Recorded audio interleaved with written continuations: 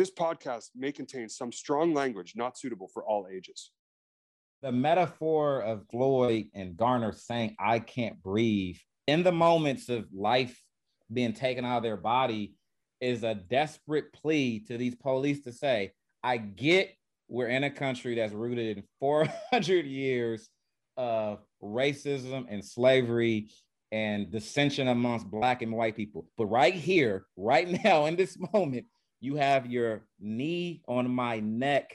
And as a human being, I can't breathe. So there has to be another way for us to resolve this matter and figure out a solution that doesn't end with my life expiring. This week on The Godfather of Hockey, we have Rob Ford, a filmmaker who in recent years has worked with the likes of LeBron James and Steph Curry. Rob grew up in LA, South Central to be specific. He is a proud graduate of Crenshaw High School and Howard University. Most recently, Rob has worked on politically oriented documentaries such as Shut Up and Dribble and Uncensored. And we were fortunate to have him as part of our production team on The Cannons. As you will hear on this podcast, Rob wants to be recognized as a human being first, a proud father to a beautiful 16-year-old daughter second, and a filmmaker aimed at social change. He's the godfather of hockey in D.C. The Godfather. If I don't do me, that's the death of me. The death of me. Calm through the storm, watch the enemy. The enemy. Check the score, I came back from a deficit. A deficit. Working on my game, so it's accurate. So right off the bat, Rob has had an unbelievable couple of years. Aside from joining our team, which is a huge accomplishment in itself. No, but Rob has. Didn't we beg him? We begged him. We begged him. We kissed his feet. But Rob has had an extraordinary 12 months in general. He is now an Emmy-nominated director and producer for HBO's The Cost of Winning, a number of very high-profile documentaries, including Shut Up and Dribble, which was produced by LeBron James's company as well, and as well as the Facebook series with Steph Curry. Rob's just been having an unbelievable year, and he's one of these individuals that you're going to, if you don't know of him now, you're going to know of him very soon. And you won't be confusing him with the former defunct dead mayor from Toronto. No. Exactly. Never. But I want to kind of start from the beginning with you because I personally, actually, I don't know your whole history of how you got into the business. You don't need to walk us through every moment of every detail, but maybe kind of share with us how you got into the business, your personal story, and then maybe a little bit of what drew you into this story and becoming part of this project. Yeah. So I guess to answer your first question about like where I come from and how I guess I got into the business or interested in the business. So I'm from Los Angeles, California, born and raised. I'm from an area of LA that has been given the title of South Central, which is just a geographic intersection. It's not even a real place. But, it's a place when you want to have a certain conversation about a certain breed of people, unfortunately. I'm a graduate of Crenshaw High School. And ironically, like our previously aforementioned political friend, like the first thing I thought I wanted to do when it came to like career aspirations was to be a political figure, particularly the president of the United States, only because where I grew up, shit was hard for Black folks like myself and folks in the community. And so I just wanted to create change and try and help, level the playing field.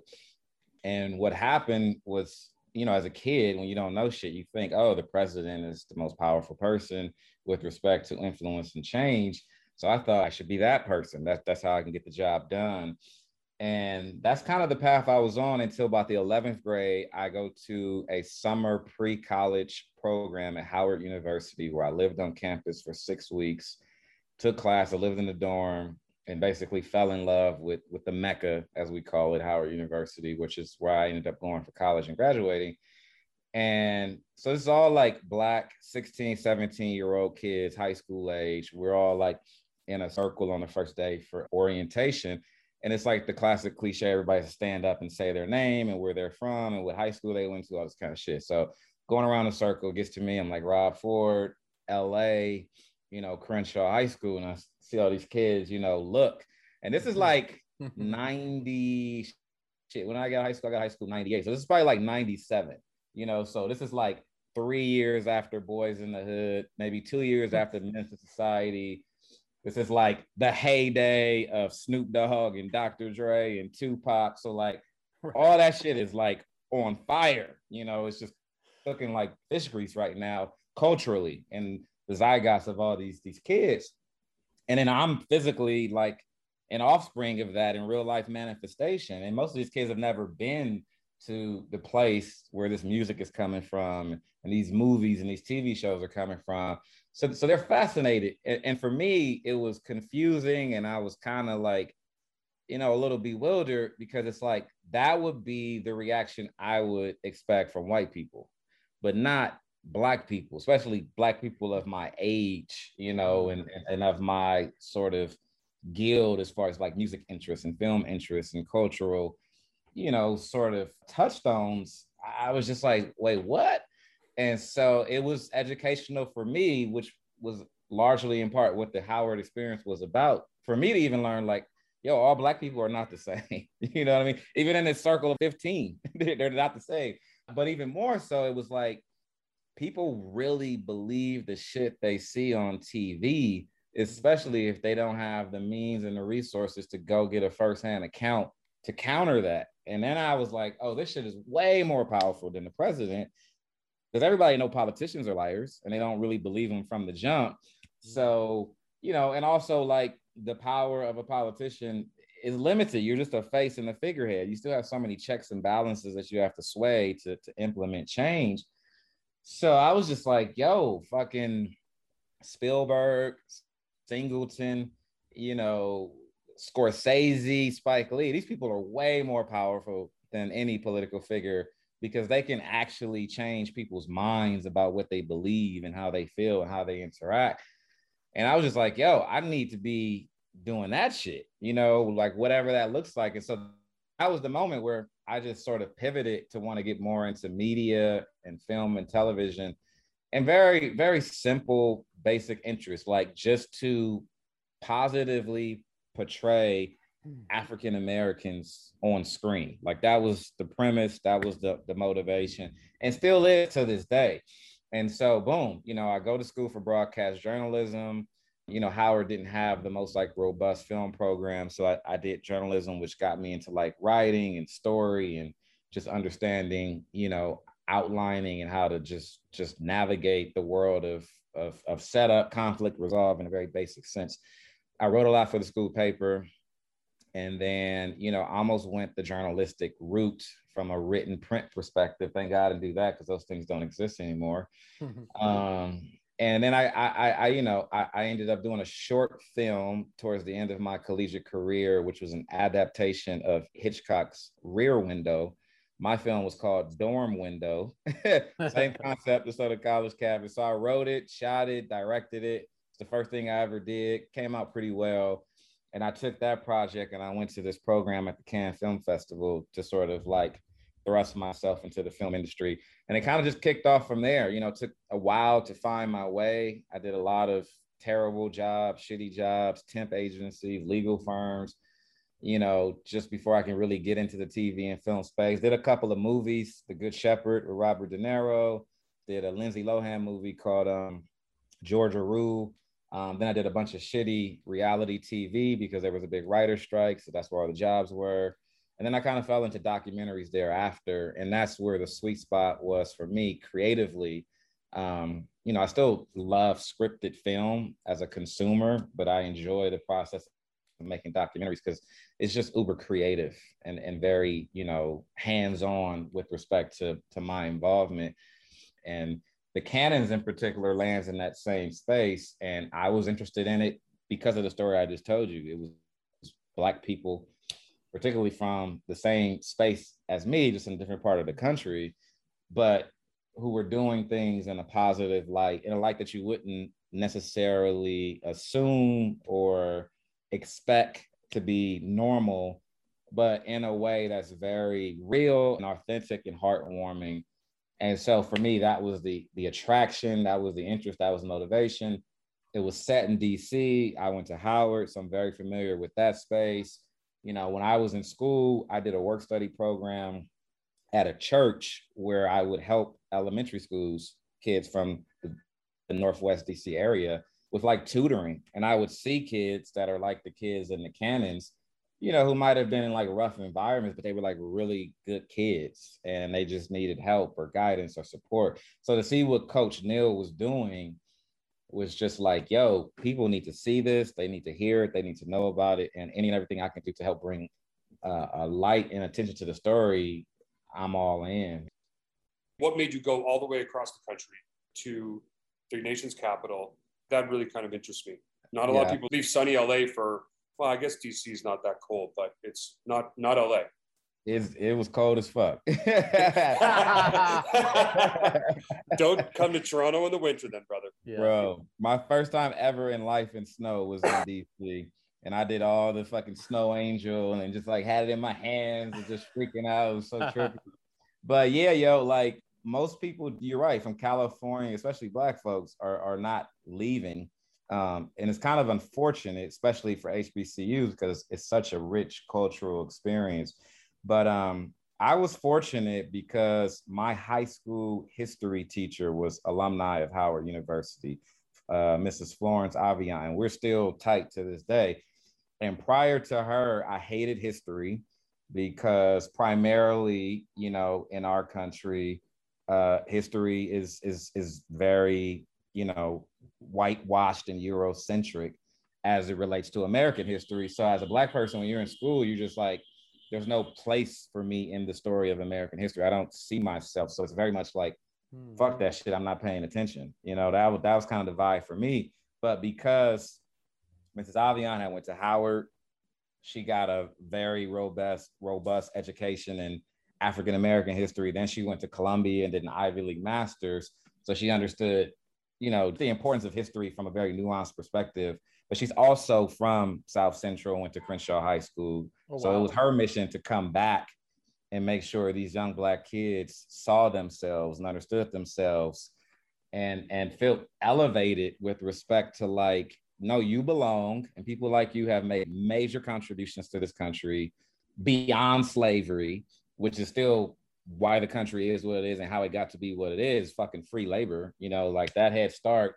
We still playing with house money off the strength of that. But beyond that, you know, there's actual more things that have happened and you need to know. And she just stressed like the importance of history. If you don't understand it, you can be victim to it because it will repeat itself. And all of her tests were written. You know, we never had multiple choice, never had fill in the blank. It was like, you have to write. And it was so funny. It was like, this was the beginning of my sort of creative writing explorations, because we always had to have an intro, body, and conclusion. I remember it like it was yesterday, even though it was over 20 years ago. And that's a movie, right? Act 1, Act 2, Act 3, setup, conflict, resolution. And that's how we had to tell the story of history and answer questions and navigate her test. And at first I hated it because, again, I wasn't used to writing, but she would give very detailed notes on the writing. And it was like we were having a conversation about my perspectives on history by way of my writing. And I started to kind of get adulation from her feedback of like, this was a great point and well worded and well written. And I like how you intersected these thoughts and da-da-da-da-da. And I was like, yo, this writing shit is kind of cool. You know what I mean? And it just kind of grew from there. And so she started pounding in my head, like, dude, you got to get the fuck out of LA. You got to go to Howard. It will fucking blow your mind away. You'll become a man. You'll understand what it means to be Black in America. You'll find your wife, like all the things in life, you know, go, see some different shit.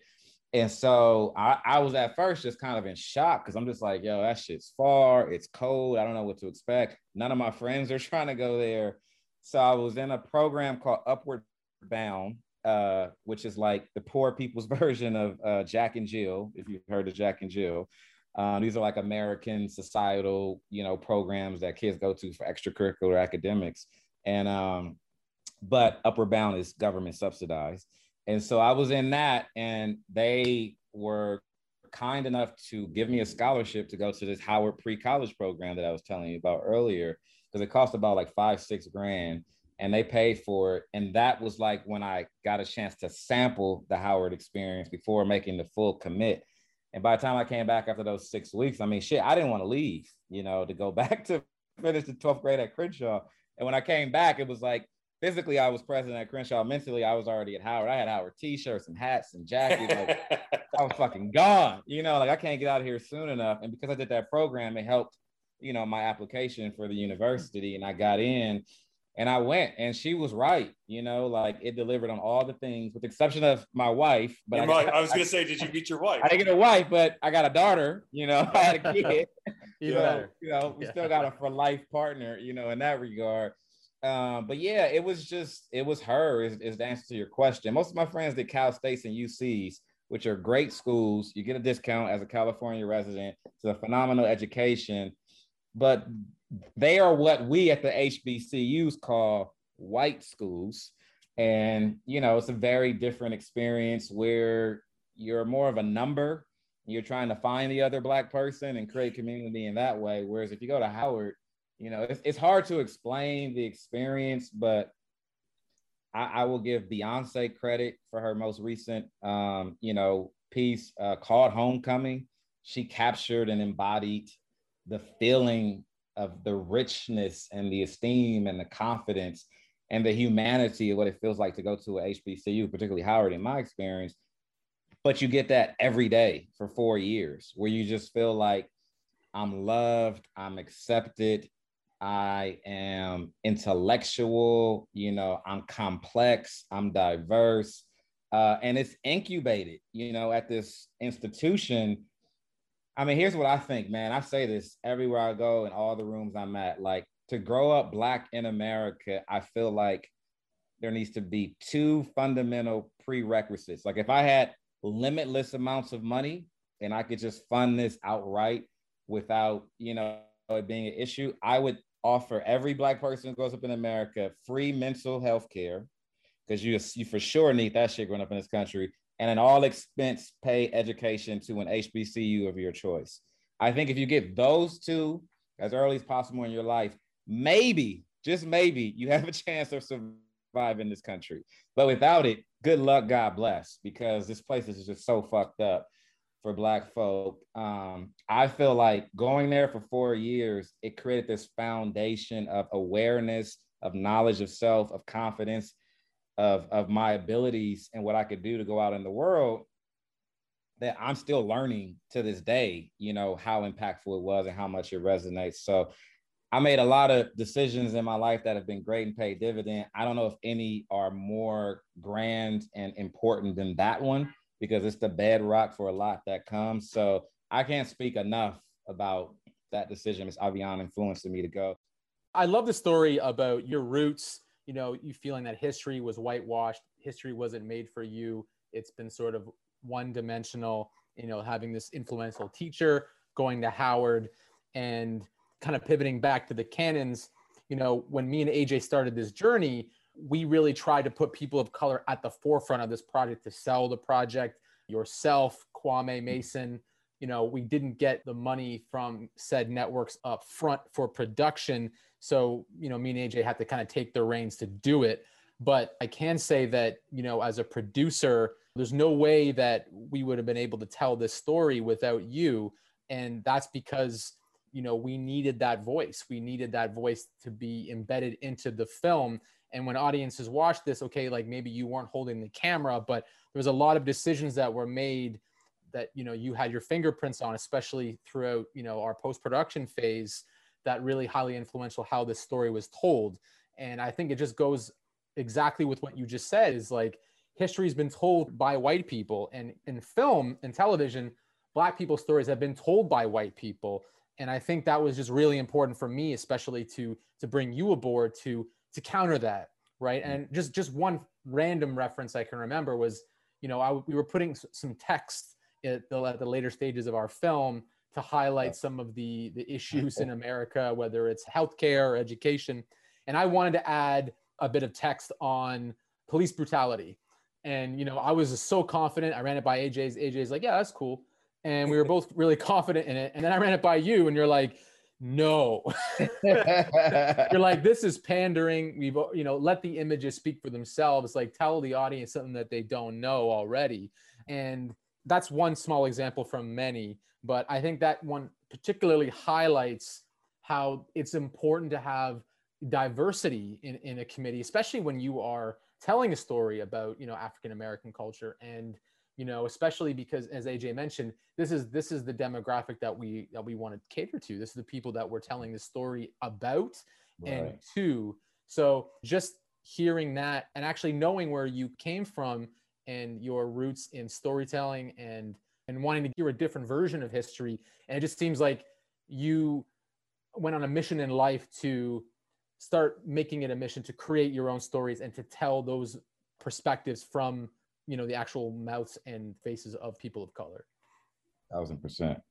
Yeah, man. Shit, still doing it now as we speak, with this Bubba Wallace situation, person of color in sport who stood up and, got the fucking Confederate flag banned from NASCAR. I mean, like, I'm honored to tell that. We literally historic and history making, got some other shit coming up, as Steve, as you're aware, with, we get a chance to talk, but like the Minnesota football, George Floyd, Derek Chauvin, that whole thing is seemingly in motion. Obviously, LeBron would shut up and dribble. It's like athletes being politically outspoken and taking a stand.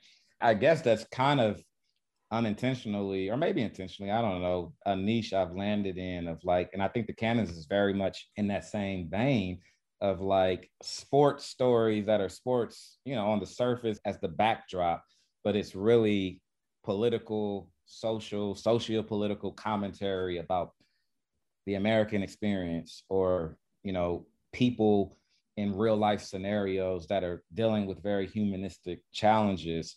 And sports is sort of the commonality of intersection that pulls people in and makes it relatable, but it's really character driven and character rich when you get into the stories. And I think, again, as far as attraction to the Cannons, like on paper, I saw that from inception. And then as the footage started coming in and, edit started happening, it manifested and delivered in the stuff that was captured, with the images and the footage, all the way, through to completion of the film. Obviously, Robert and Ray Vaughn, I think are fascinating. Their moms are incredible characters, Neil. And, these are real people all dealing with very unique scenarios. But sports is the common thread that binds them. And I really love stories like that. It's like so fun to tell those stories and cool. And, people watch that shit because the sports is the candy, it's football or but then there's something else, and then you get that real story to change people's mind. It's that whole thing going back to when I was in that circle and they talked about Boys in the Hood. That was the part I forgot to mention that fucked me up, my bad. So I say South Central, and then all these kids come up to me after I say South Central or LA, Crenshaw High School, and they're like, can you crip walk? Are you in a gang? Have you ever met Snoop Dogg? Is Boys in the Hood really like that? You know what I mean? And the crazy part was just like, I just was like, this is literally because of shit they saw on TV. And I was just, what if they saw the Cannons and said, they would be like, oh man, Coach Neal was a legend. He's a hero. When I go to DC, I want my kid to be a part of this hockey. You know what I mean? Like it could be the same thing, but just in a different light if it's done well and the story is rich. But you're just not getting enough of that to counter the bullshit or to sway people's opinion about certain groups and demographics. And so, yeah, that's been my mission, man. It's like, we're going to always have the bullshit because it's like, that's what this country perpetuates from a racist, stereotypical perspective about what they think about certain sectors of people. That was kind of my last question because we're kind of running out of time. Was there ever any doubt in your mind that Steve and I should not be doing this story and maybe it should be someone, with a different skin color that is not Caucasian? I think the answer is baked into the fact that I didn't think about it, which tells you it wasn't an issue. Because if I had a red flag, I would have asked myself, like, yo, bro, what the fuck are you doing? Are you about to go down with the Titanic? You know what I mean? Because these guys are fucking making some crazy shit. Nah, man, it's like, I think it's preference for Black people to tell Black stories, but inversely, it's like, I wouldn't feel like I would want somebody to tell me I can't tell the Rob Ford mayor crackhead story because I'm a Black dude. It's like, I'm a storyteller. So we can help you. We can help you with that, brother. But no, man. I mean, you know, I obviously I met Steve first, and I felt like he was genuine and he was sincere and he was trustworthy. Same thing with you, AJ. So on a human level, that's where it started. It didn't feel exploitive. It didn't feel like a spectacle to be sensationalized. Like, oh, look at these poor Black kids. Let's put a count. You know what I mean? And I think there are like inherent cultural blind spots. For example, the story you told earlier about the statistics and me feeling like it was pandering. And honestly, those are things where I'm like, no, these are not the wrong guys to do it. These are the right guys to do it. And now that I get to be a part of it, I could help make sure those things have the right lens, the right tone, the right perspective. And we can do it together. But my thing is like, yo, you guys found the story, you built the relationships, you got the investment from the community. So I really feel I have zero position to question that. Like, if these people trust you and they're going to give you the story, then I got to trust them that they're making the right decision as well, because I feel like they would have had a bullshit, you know, test and the meter would have rang. And when they sniffed out, like, I don't know these guys, you know, but when I started to see the footage, I'm like, oh, these people are not withholding, you know, they're not being some altered version. Because I could see that a lot in some areas like this where they'll let you in, but they don't really let you in, you know? And I was like, I mean, it was fun. Like, I would just say this, like, I watched it and was like, not that I couldn't have gotten different stuff. Maybe I could have, just because I'm a Black person and there is some inherent trust in that, but not because of lack of skill or ability, you know, on you all's part. I'm watching it and I'm like, yeah, I would have asked that. I would have, you know, went after that storyline. Like you guys were getting all the things that were necessary. So no, I can't say I really questioned it or felt like there was an issue. And from day one, as Steve mentioned, the initial conversation was like, we want you to basically like help be a checks and balances to all of those things. Like, we want to be culturally sensitive. We want to make sure the things that we don't see, hear, or realize, you know, they can be brought to our attention, and let's have a conversation about them, you know, not just to like check a box and, yeah, we have diversity and inclusion, but fuck what they really think. You know what I mean? Right. It wasn't like that at all. And so, yeah, man, that's a great question. I really respect and appreciate you asking that. You know, the reason why we wanted to do these projects isn't just for, you know, glamour and fame and fortune or whatever. Certainly making a documentary is not certainly not. But the point is, I'm saying is that, you know, at least for me, I'm driven to work that is like going to move the needle that people can watch. Maybe it's sort of a Brechtian sort of element there, but really it's, you hope that people watch and learn and take away something from it, and maybe it changes their lives in some small or large way, depending on what it is, right? So hopefully large, hopefully like hopefully in a small, well, hopefully it's a small way, but it moves a large amount of people, which then becomes a movement. Yes, absolutely. Right? Like, I think that's the biggest part, is that, you know, we're all not going to fucking jump and change the world individually, but together we can. I'm fortunately at a point in my life, and I feel like you guys as well too, where it's like I have options when it comes to work.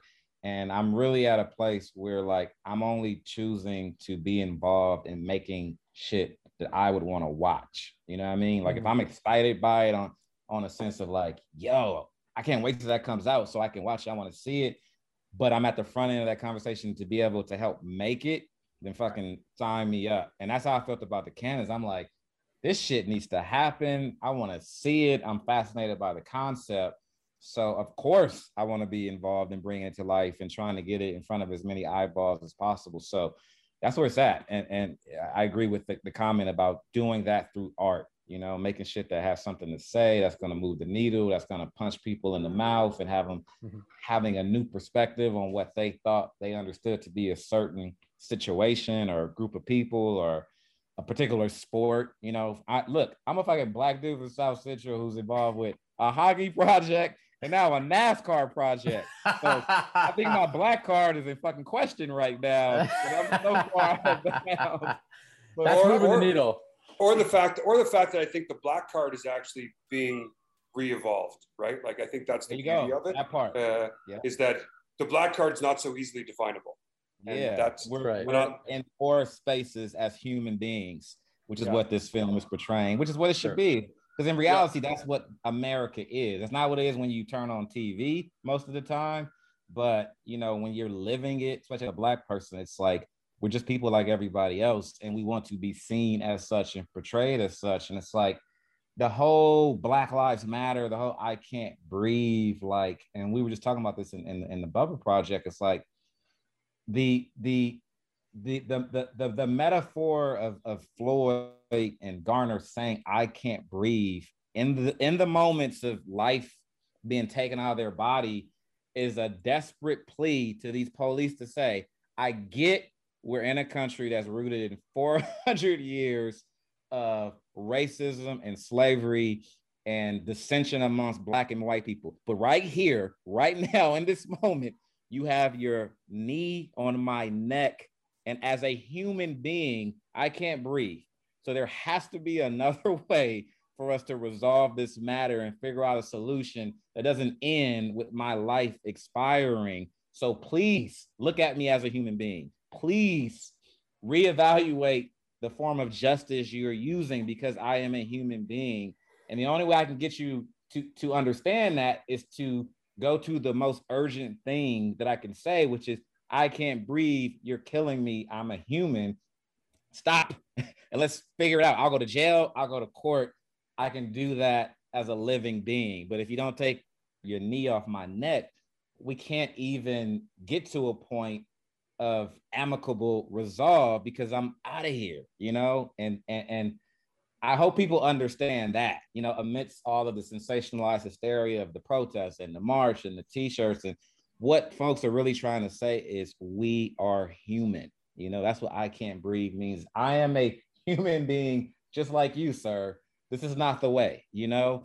And that's what I want to create. I want to create art that says we are human, you know? We are a part of the experience, the process, this country, and see us as such, treat us as such. And I personally feel like art is the way to do it because people actually believe the shit, for the good and bad, that they see on TV, see in a movie screen, read on their phone, you know, a lot more than they believe politicians and pastors and parents and all these other factions of the world that are already saying it in a very positive way, but not necessarily getting through, you know. But when it's music or when it's your favorite basketball player or it's a TV show, that shit. Or your favorite hockey player. Or your favorite hockey player, your favorite hockey coach, and there fucking Neil. It's like, all right, let me see this shit differently, man. So that's why I do it, and I'm gonna continue doing it, and that's my contribution. I look, full disclosure, fucking on record, like you guys made yourself vulnerable. When the George Floyd marches kicked off, I was at 0 marches. I was not out there. You know what I mean? Because I feel like my life has been a protest, and with all due respect, that shit was for white people. It was like, oh, now the white people finally get it. I don't know why and how it took so long, but because of the pandemic, no sports, no new movies, nothing on TV. Everybody's getting paid unemployment from the government. Now it's like, oh, now we're equal.